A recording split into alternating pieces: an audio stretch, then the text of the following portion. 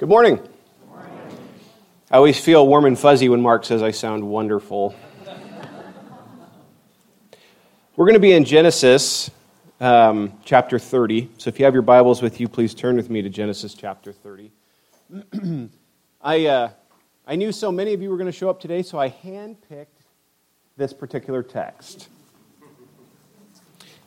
Okay, so if you are visiting, in no way did I handpick this particular text. The Lord handpicked this particular text, and I always find it fascinating when we're working through a book of the Bible, preaching through a book of the Bible, when one particular passage lands on a particular Sunday, and just to see what the Lord has for us in that. It's one of the thrills for me as a preacher is to see what our Lord is doing in our midst. I'm preaching through the book of Genesis, and this is the text that I'm landing on.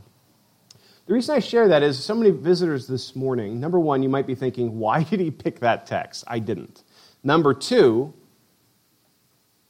perhaps this speaks directly to you this morning.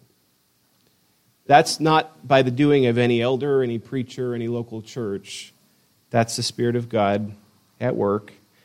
And so I just encourage you to track with me because it's one of those passages that most likely a preacher would skip if he's selecting what he's going to preach. Let's pray. Father, thank you for the opportunity once again to open your word. Help me not to mess it up. Help me not to be a stumbling block or to get in the way. But I pray, Father, that your Holy Spirit would be attached to your word and affect your people. Father, if somebody here this morning doesn't know you, has not surrendered to Jesus Christ as their Lord and Master and the one now who runs their life, Father, I pray that you would do that work in their heart. Lord, we were never designed to be the master of our own life.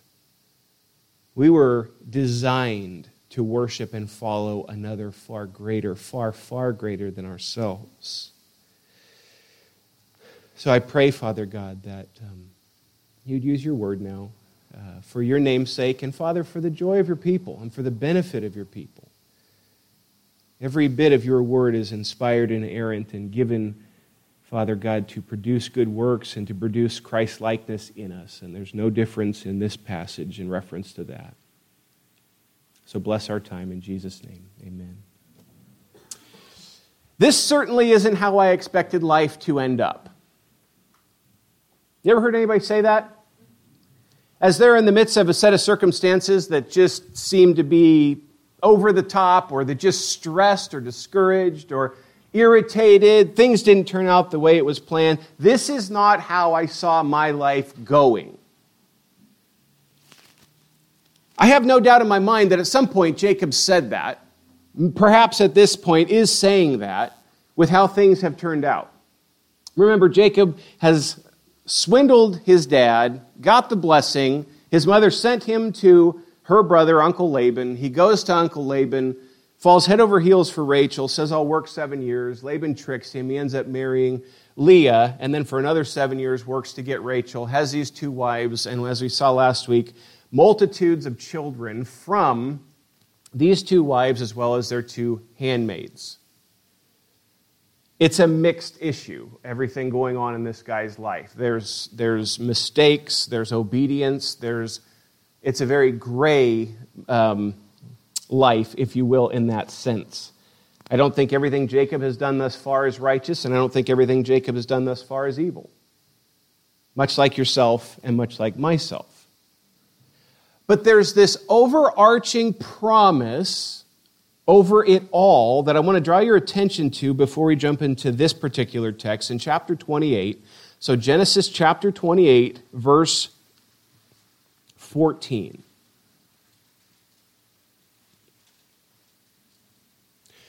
Verse 14 says, Your offspring shall be like the dust of the earth, and you shall spread abroad to the west and to the east and to the north and to the south, and in you and in your offspring shall all the families of the earth be blessed. Behold, I am with you, and I will keep you wherever you go, and will bring you back to this land. For I will not leave you until I have done what I have promised you. Then Jacob awoke from his sleep and said, "Surely the Lord is in this place, and I did not know it." And he was afraid and said, "How awesome is this place! This is none other than the house of God, and this is the gate of heaven." So now go to chapter 30, verse 25, which is where we're going to pick up today. This overarching promise that has been made to Jacob: I will be with you, I will be blessing you, and I will bring you through it, and I'm in all of this until the end. But there's some fine print in there as well, is there not?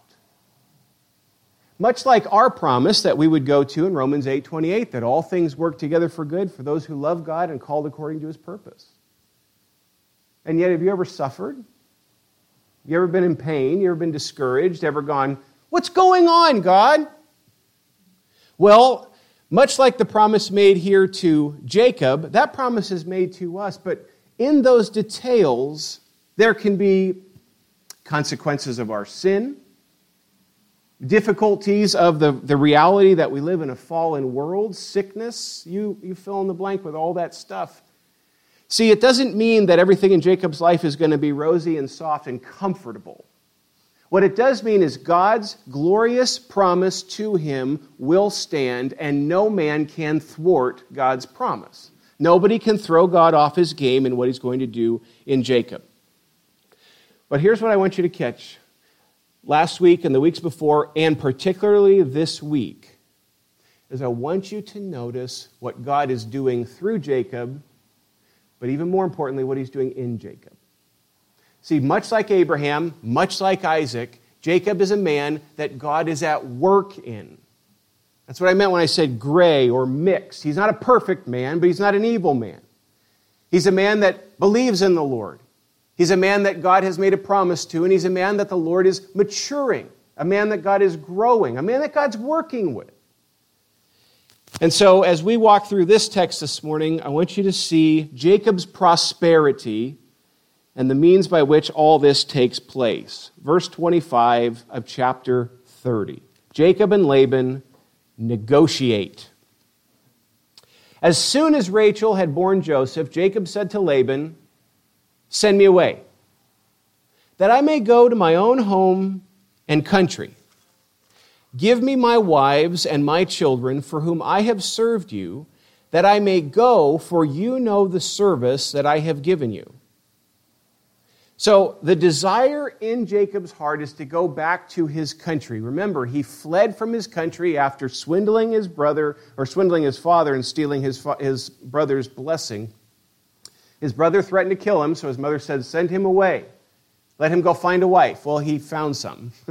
And now he's on his way back. He wants to return back to his homeland. He wants to go back to see his mother. He wants to go back to see his father. He wants to go back to that home country. Not only that, it's not necessarily that he wants to go somewhere, but he also wants to leave somewhere. He's had enough of dear Uncle Laban. This man has been a thorn in his side, and yet he has faithfully served him.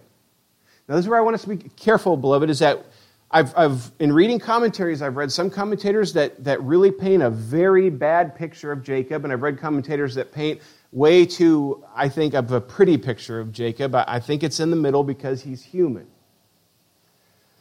But give the man some credit. All this time, he has been laboring, working hard for Laban, seeking to care for his wives and for his children. And now he's saying, "I'd like to go. I'd like to depart." You notice the language is not very soft. "Send me away. Let me go." I don't want to read too much into that, but I think the concept's very simply that he is not in a really lovey-dovey relationship with Uncle Laban. But after the birth of Joseph, he decides, "It's time for me to go. Send me away that I may go to my own home and country." And listen to what he asks for. "Give me my wives and my children for whom I have served you, that I may go, for you know the service that I have given you." He doesn't ask for flocks. He doesn't ask for riches, doesn't ask for wealth. He doesn't hold anything over the head of Laban except for simply, "I want my family. Let me take my family and go back to my family. That's why I came in the first place, was to find a family and then take them back to my family. So, let me depart. And Laban counterpunches smoothly. He counterpunches smoothly. Listen to his response. But Laban said to him, if I have found favor in your sight, stop right there. Found favor in your sight? Serious? In your lying, in your deception, in your trickery, and you keep extending the fine print of our deal that we have made? If I found favor in your sight, of course he hasn't found favor in his sight. So what's with the language here? Why is he saying that? Well, it's kind of a calm way, or a manipulative way of softly negotiating with a counterpunch. It's kind of like if after you've truly offended somebody, you come up to them and say, if I've offended you, I'm sorry. It's smooth. It's a way of coming to somebody and trying to say, if I've found favor in your sight, then do this for me. He's flattering him. When I was a little kid, my brothers would have money, and I didn't. And what I would do is I would say, you're my favorite brother. And I would really like a Coke, dear brother. To which they said, nada. But there's a manipulative tactic here, and listen to what else he has to say. He says, if I found favor in your sight, I have learned by divination that the Lord has blessed me because of you. Stop there for a second. This is a little bit tricky because it could be translated a couple different ways. One translation, I believe the King James translation and the New King James translation say by experience or something along those lines instead of divination. The word is tricky because it could go either way. Either he learned by experience seeing God's blessing continually through Jacob, or it really was he went to see some sort of a sorcerer or something of that nature seeking to find out where this blessing is coming from. I'm not really too concerned because the issue is not necessarily how he came to the conclusion, but that he came to that conclusion. And obviously is the true conclusion. God revealed that to Laban in God's divine providence, made that clear to him. I think by experience makes a lot of sense to me because all it took was some time to go, everything this kid does is blessed. He's the golden goose. So I don't want you to go away. Everything you do has been a blessing to me. So if I've found favor in your sight, and there's been tremendous blessing in my life because of your presence here, here's my terms. Name your wages, and I will give it. We've heard that before from this man, if you recall. When he asked him about what he could be paying him, he said, you name your wages, which is another beautiful tactic to try to negotiate. Remember, you go and look at that car and you say, how about this much? And then the other person comes back, how about this much? No, this much. And eventually you reach a deal. Well, here he comes and he says, name your wages. Now, at that point, I would think that at some point in this discussion, Jacob is going to be like, didn't we already do this? And you're a dirty, rotten scoundrel that lied. Remember that? But nonetheless, he says, name your wages and I will give it. Now, listen to Jacob's response. Again, there's a maturing process and some things changing in this man. Verse 29, Jacob said to him, you yourself know how I have served you and how your livestock has fared with me. For you had little before I came, and it has increased abundantly. And please notice who he's giving credit to. The Lord has blessed you wherever I turned. But now when shall I provide for my own household also? Do you hear Jacob's? He's recognizing this, guys. He's growing. He's changing. The Lord did that. The Lord gave a blessing to you, Laban, through me. Now, he's not saying, I blessed you. He does point to his effort. He does point to his work. But he's never pointing to the actual results done by him. That was God's doing. There's a there's a huge theological point there that I want to just touch on, and I'll touch on further at the end of this message, that the blessing is God's. The gift is God's. The abundance is God's. And he chose to give that to Jacob, and Laban, by association to God's man, has been receiving this blessing as well. I think you could make a pretty easy argument and discussion point that where Christians are, there's typically blessing in that group. If you look historically at the beginnings of hospitals and many different charities and many different things that have helped many different people throughout the history of this world, you will usually find Christians somewhere integrated in that. There is blessings that flow from God's people to this world. And so Laban has received a blessing from being with Jacob, and he's recognized it to the point that he says, name your wages, because if I lose you, I lose. But do you hear Jacob's thought? When will I provide for my own family? Because at this point, he's a hired hand for Laban. He has family, all kinds of kids, and he's asking, at what point, Laban, do I become the man of my own home? When do I become the provider of my family? When do I step up and take that role of dad? Rather than, I hope Uncle Laban pays us this year, when do I take that place for my own family? Which I think is a great argument, especially because he's really, really old already. But listen to what Laban has in response to this. He said, what shall I give you? Jacob said, you shall not give me anything. If you will do this for me, I will again pasture your flock and keep it. Let me pass through all your flock today, removing from it every speckled and spotted sheep and every black lamb and the spotted and speckled among the goats, and they shall be my wages.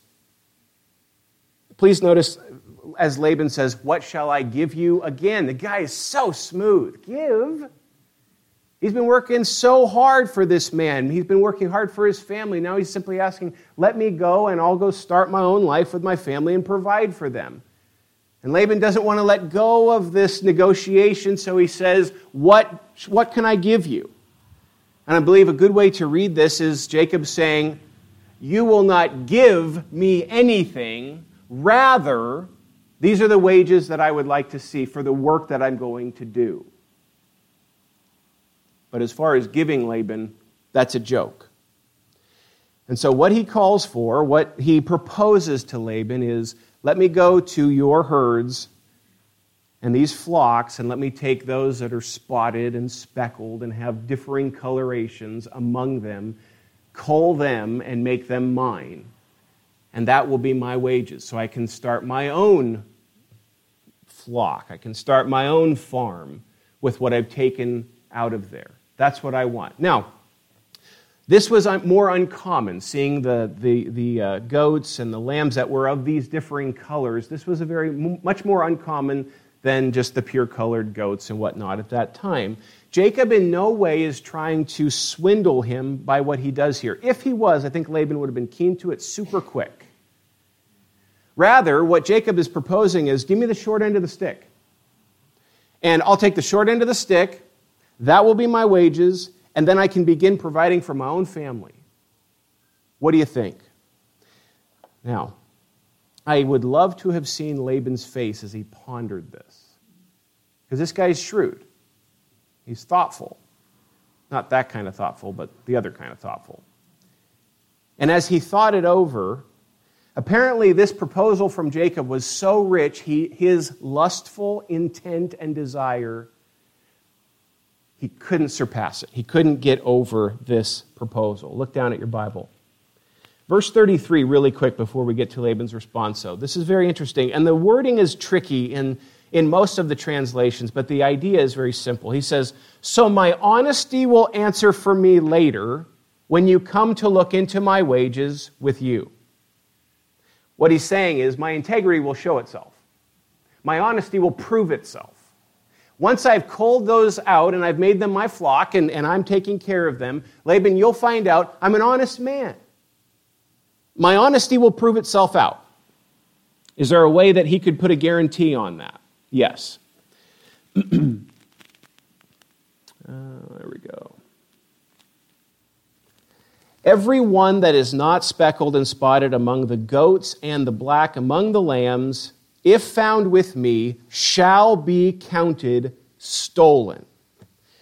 So this is a real tell of a man's integrity.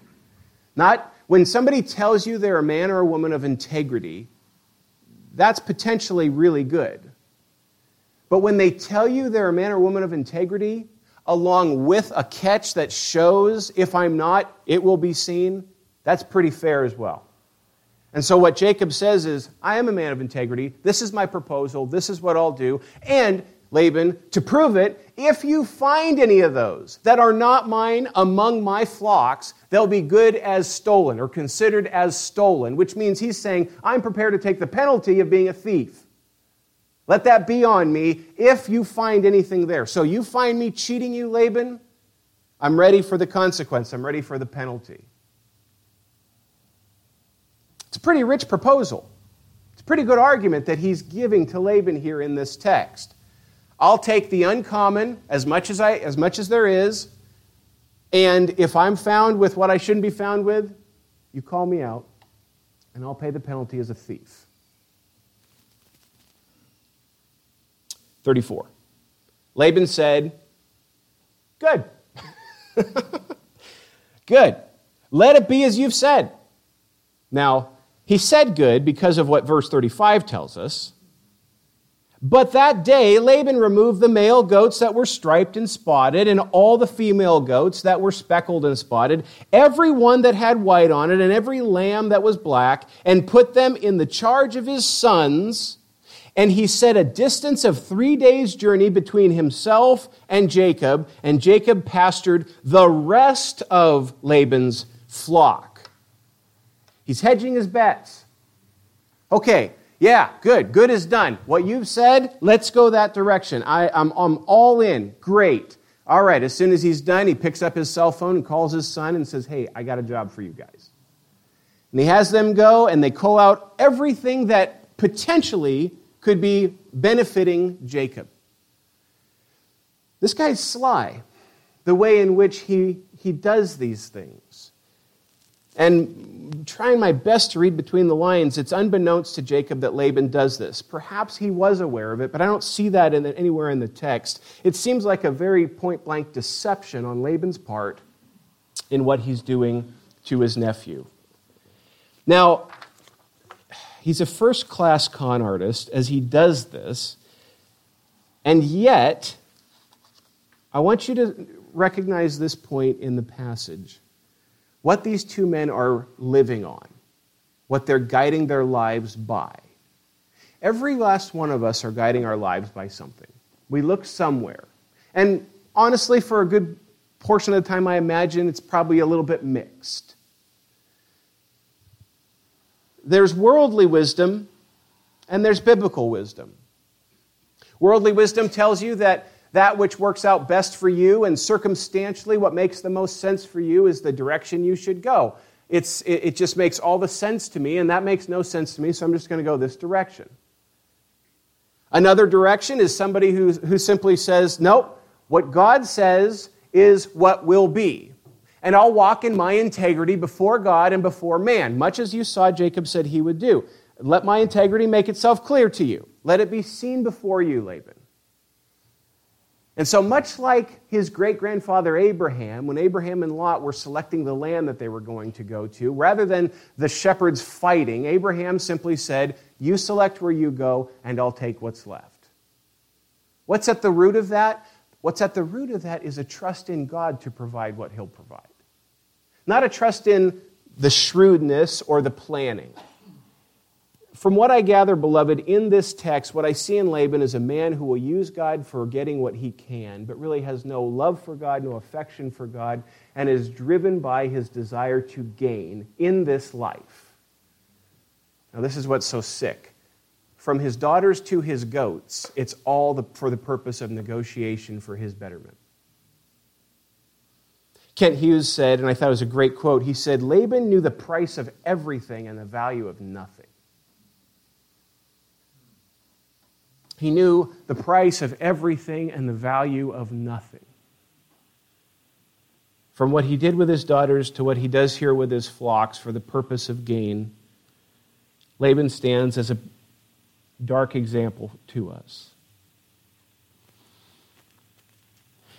Now, here's a question. Where did Jacob get this idea of the spotted and speckled? Where did he get that? I mean, on the spot. That's pretty impressive to me, because when he meets with Laban, what he says to Laban is, I'm ready to go, I want to leave, I don't want to be here. Laban says, no, I want you to stay, and I want you to do this, and I want you to do that. If I found favor, don't leave. In that moment, Jacob says, okay, well, here's what we're going to do. And then he gives this elaborate plan of his desire. And you go, this guy is pretty sharp businessman for him to come up with that. Well, I'm sorry, he's not that sharp. Look at chapter 31 with me. And look at verse 10. Actually, verse 9, to get a little bit of context. This is Jacob reiterating what we're reading right now. Thus, God has taken away the livestock of your father, speaking to his bride, and given them to me. In the breeding season of the flock, I lifted up my eyes and saw in a dream that the goats that mated with the flock were striped, spotted, and mottled. Then the angel of God said to me in the dream, Jacob, and I said, here I am. And he said, lift up your eyes and see. All the goats that mate with the flock are striped, spotted, and mottled, for I have seen all that Laban is doing to you. I am the God of Bethel, where you anointed a pillar and made a vow to me. Now, arise, go out from this land and return to the land of your kindred. Beloved, it's not too strong to say the plan for what he proposes to Laban is divine revelation from God for how he wants this to play out. Divine revelation, the angel of God came and appeared to him, this is what he should be doing, and then after that you should depart, leave, and go back to your people. So as he proposes this to Laban, what's he doing? He's walking in obedience to the revelation of God's word. You see, God's doing stuff in Jacob. He's working in him. He's changing him. He's growing him. And Laban is going to thwart God's purposes, right? Not so much. Now, here's the weirdest part of the text. Look at verse 37. Then Jacob took fresh sticks of poplar and almond and plane trees and peeled white streaks in them, exposing the white of the sticks. He set the sticks that he had peeled in front of the flocks in the troughs, that is, the watering places where the flocks came to drink. And since they bred when they came to drink, the flocks bred in front of the sticks, and so the flocks brought forth striped, speckled, and spotted. And Jacob separated the lambs and set the faces of the flocks toward the striped and all the black in the flock of Laban. Now I'm going to invite Mitch Tingley to come up and explain just exactly what that means. Give me a moment. Yeah.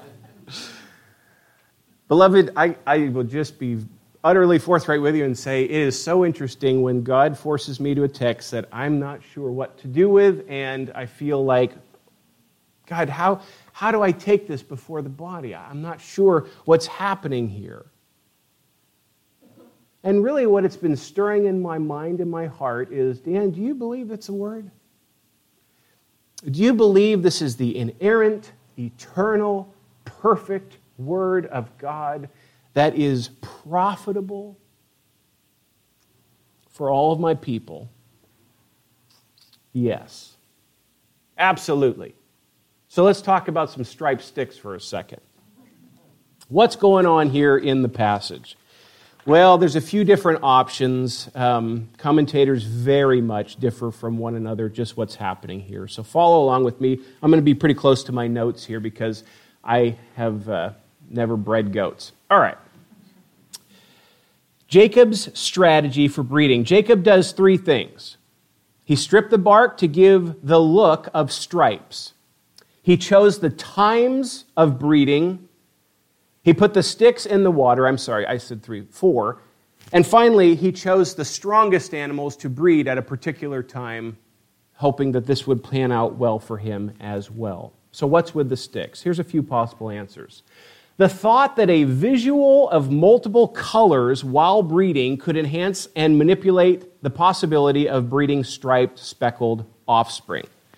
Now, that may sound crazy, and perhaps it is. But this was something that they did at that time, and there's actually some folks who argue for this now, that you can actually, through the visual stimulation in those animals, produce and manipulate the results of the breeding.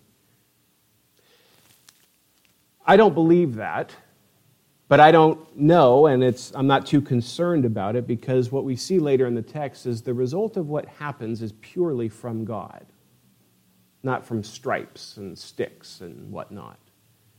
Much like, do you recall last week? Remember that phrase, that word, mandrake? Where the women were arguing over the mandrakes and said, if we can get that, then we can produce and we can have more children. And again, God showed, no, I'm the one who's sovereign over that. You don't manipulate the results. I'm the one that provides. So is Jacob in the right or in the wrong here? I don't see him in the wrong. I see him, and this is where I want to cut the man slack, is this is not a brand new man in reference to breeding animals. He's been doing this for a ton of years now. And to simply read this as, what a foolish act, this guy doesn't know what he's doing, I think is pretty weak to speak of Jacob like that with all of the time that he has spent working with these particular animals. So is he doing the best he can? Possibly. Where does my hat hang? My hat hangs in the fact that I think Jacob is following God's word, common sense, and perhaps there's some superstition present as well. I could be very much wrong about that. I'm doing the best I can with a tricky text, so bear with me. But perhaps the mixture also, as it was in the water, there could be some attestation to what's being done here. What's the purpose and the point in the mind of this man? The purpose and the point in the mind of Jacob is, I am going to work hard and seek to have these produce. Even though Laban is totally against me, even though I have a stacked deck against me, God has revealed and promised that he will bless me in this endeavor. Now look down at your Bibles. Look at verse 41. Whenever the stronger of the flock were breeding, Jacob would lay the sticks in the troughs before the eyes of the flock, that they might breed among the sticks. But for the feebler of the flock, he would not lay them there. So the feebler would be Laban's, and the stronger Jacob's. Now, if you would, look back at chapter 31, and I just want to show you where Jacob lands in reference to how he receives such a blessing. Chapter 31, verse 10. Or verse 9. He says, thus God has taken away the livestock of your father and given them to me. And so as he reiterates what has taken place, Jacob is making it abundantly clear. The truth is, the reality is, my breeding strategy is not what manipulated the results. Rather, I was totally dependent on the Lord, and what he has done by his grace is he's taken these animals from your father and he's given them to me by his gracious will. Now, it appears that Jacob was trusting the Lord and was also working hard. We must remember a key point, that Jacob was in no way a newbie and that this was a business he was very familiar with. Now look at verse 43. Thus the man increased greatly and had large flocks, female servants and male servants, and camels and donkeys. Jacob's flocks and herds increased immensely. Male and female servants, a substantial amount of money. So flocks, servants, money, children. This is incredible, the blessing that this man's reaping at this moment. by God's gracious will. Does Jacob deserve all of this? No, it all goes back to God's promises. In his grace, God freely chose to pour out his grace abundantly on Jacob. God gives the increase. God gives the increase. Let me read this quote. I found this helpful from Kent Hughes. Hughes says, if Jacob was operating on largely superstitious beliefs in reference to these sticks and what he's practicing here, he says, which is the likely view, we must keep in mind that the Bible is not teaching that animals are influenced by prenatal stimuli. It merely records that Jacob held that superstition along with general Mesopotamian culture. Jacob's peeled rods, then, are similar to Rachel's mandrakes. The mandrakes did not produce fertility, and neither did Jacob's rods. The scriptures are explicit that God opened Rachel's womb, and they are also explicit that God intervened and gave the livestock to Jacob. Therefore, however it happened, and however informed Jacob was, God did it.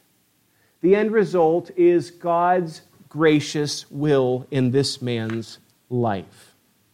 God did it. And so, beloved, what do you do with a passage like this? When you're doing your own personal Bible study, or you're reading through the Bible in a year, and as you're reading that, doing your best to interpret and understand what's taking place here, what do you draw from that? How does that speak into your life? I'm sure there's a multitude of application that comes to your mind this morning of what you should be doing, or even how this scripture speaks to you. I'm going to take 2 shots at it, all right? So 2 points of application that I want to draw to your attention this morning to ponder with me. Number 1, don't miss the example of Laban. Remember that interesting phrase when Jesus says, remember Lot's wife. Well, I just simply want to say, remember Laban. Remember the desire in the man's heart to play, or to trick all of the odds out to play for his behalf. Remember Laban, who lied and cheated and stole and tricked for the purpose of his gain. Beloved, can I remind you of this? You can fool everybody, but the Lord is never fooled. You can be a cheat, a liar, and feel like, finally, I got away with it. You haven't gotten away with anything. Because the truth is, people aren't your judge. And the truth is, the consequence of this life from other people pales. It pales in comparison to answering to the Lord. And so my prayer, my hope, my greatest desire for you is that you would not be living your life guided by earthly, worldly wisdom apart from the Lord Jesus Christ. You wouldn't be a Laban. You wouldn't be somebody that goes, well, it makes good sense to me. Who cares if it makes good sense to you? When I was a little kid, 14 Twinkies made good sense to me. Brilliant, human, good work. Just because it makes sense to you for the moment means very, very little if it's apart from the sacred scripture, who the sovereign of the universe, who knows all things, has penned down. So if your good sense is canceled by the word, drop your good sense and cling to the truth of the word. Laban thought that he could really pat this down and make it simple for him so that way he could trick and come out on top. He did not. Why? Did you notice that the Lord, it's amazing to me, you guys, God speaking to Jacob in that dream specifically says, I've seen what Laban has done to you. You see how much our God is in the doings of our lives? To the point that Almighty God says, I've seen the wrong your uncle's been doing to you. Remember, every single grain of sand, the Lord is aware of its presence. And he looks down upon this entire universe with absolute perfect knowledge and then says, I've seen what your uncle has done to you. What kind of care and concern does that God have for each individual if he can speak like that? And so beware, beloved. Don't live your life in a Laban kind of way. And I mean that to you as unbelievers, but also if you're a believer in Jesus Christ and you're still canceling out the word by your wisdom. Beloved, don't be a Laban. It will not turn out well. He simply used God for his success. Remember, he told Jacob, you're the golden goose. Everything's working out well for me because God's blessing you, so you need to stay, so that way God will bless me. No love for God. Love the Lord God with all your heart, soul, mind, and strength. He had none of it. He just wanted to reap the benefits. There's a gospel warning there. Number 2 is the example of Jacob. Now, please catch all of these if you would. Jacob is a man maturing in his walk with God. Jacob is a man with faith, mixed at times with doubt, and hope in his own effort. Jacob is a man who followed revelation regardless of circumstances. His proposal to Laban made no sense apart from the promise of God, as far as taking the speckled and the spotted. But that was revelation from the Lord. And regardless of apparent circumstances, it's not what God said. Beloved, you've heard this from this pulpit so many times, I know that, but it's so strong in my heart. No matter what the circumstances may appear to be, if it cancels the text, drop it. Hold tight to the text. I recognize we lose friends. I recognize we may lose different relationships. We may lose jobs. We may lose money. I could lose my car. I could lose this. I could lose that. The circumstances are overwhelming if I hold to the text. If you recognize the circumstances being overwhelming, don't you think the Lord does too? And none of us are perfect at this, so don't hear me talking down to anybody. I'm looking in the mirror, looking at Dan, where I have God's word, or I have what will be the smoothest path. And so Jacob meets with Laban, and instead of saying, I'm done, gone, he goes forward with what was revealed to him from the Lord. He's also a man who gave God the glory for his blessings. Please don't miss that, beloved. No, in no way does Jacob go, because I'm pretty darn good at breeding. This panned out well.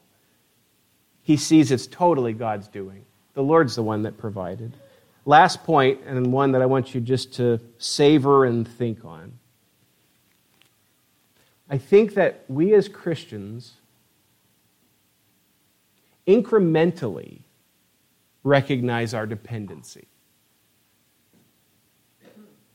I think we incrementally recognize our dependency. I'm a fairly independent person in my thinking and in ways that I live my life. Fairly, in some ways. In some ways, very dependent. And the longer I'm a believer, the more I recognize I'm incredibly dependent for everything. It's like what you said, brother, in reference to the older you get, the more you recognize, I really don't know. But you also recognize, I really didn't know how much I was being carried that whole time. I didn't realize how utterly dependent I am upon him. And God in his grace incrementally says, I know you thought it was you, but let me just let you know, it wasn't. I provided for you. I made it for you. I'm the one that did that. Yeah, but I worked so hard. I know, but who's keeping your heart beating? Who's allowed the oxygen? What do you have not received? What's yours that you could tell God, I got this, I earned this? Nothing. Nothing. And so, beloved, where I think that helps us is it shows us, so where do I stand on a day-to-day basis? You are a man or a woman who is completely dependent upon the grace of God.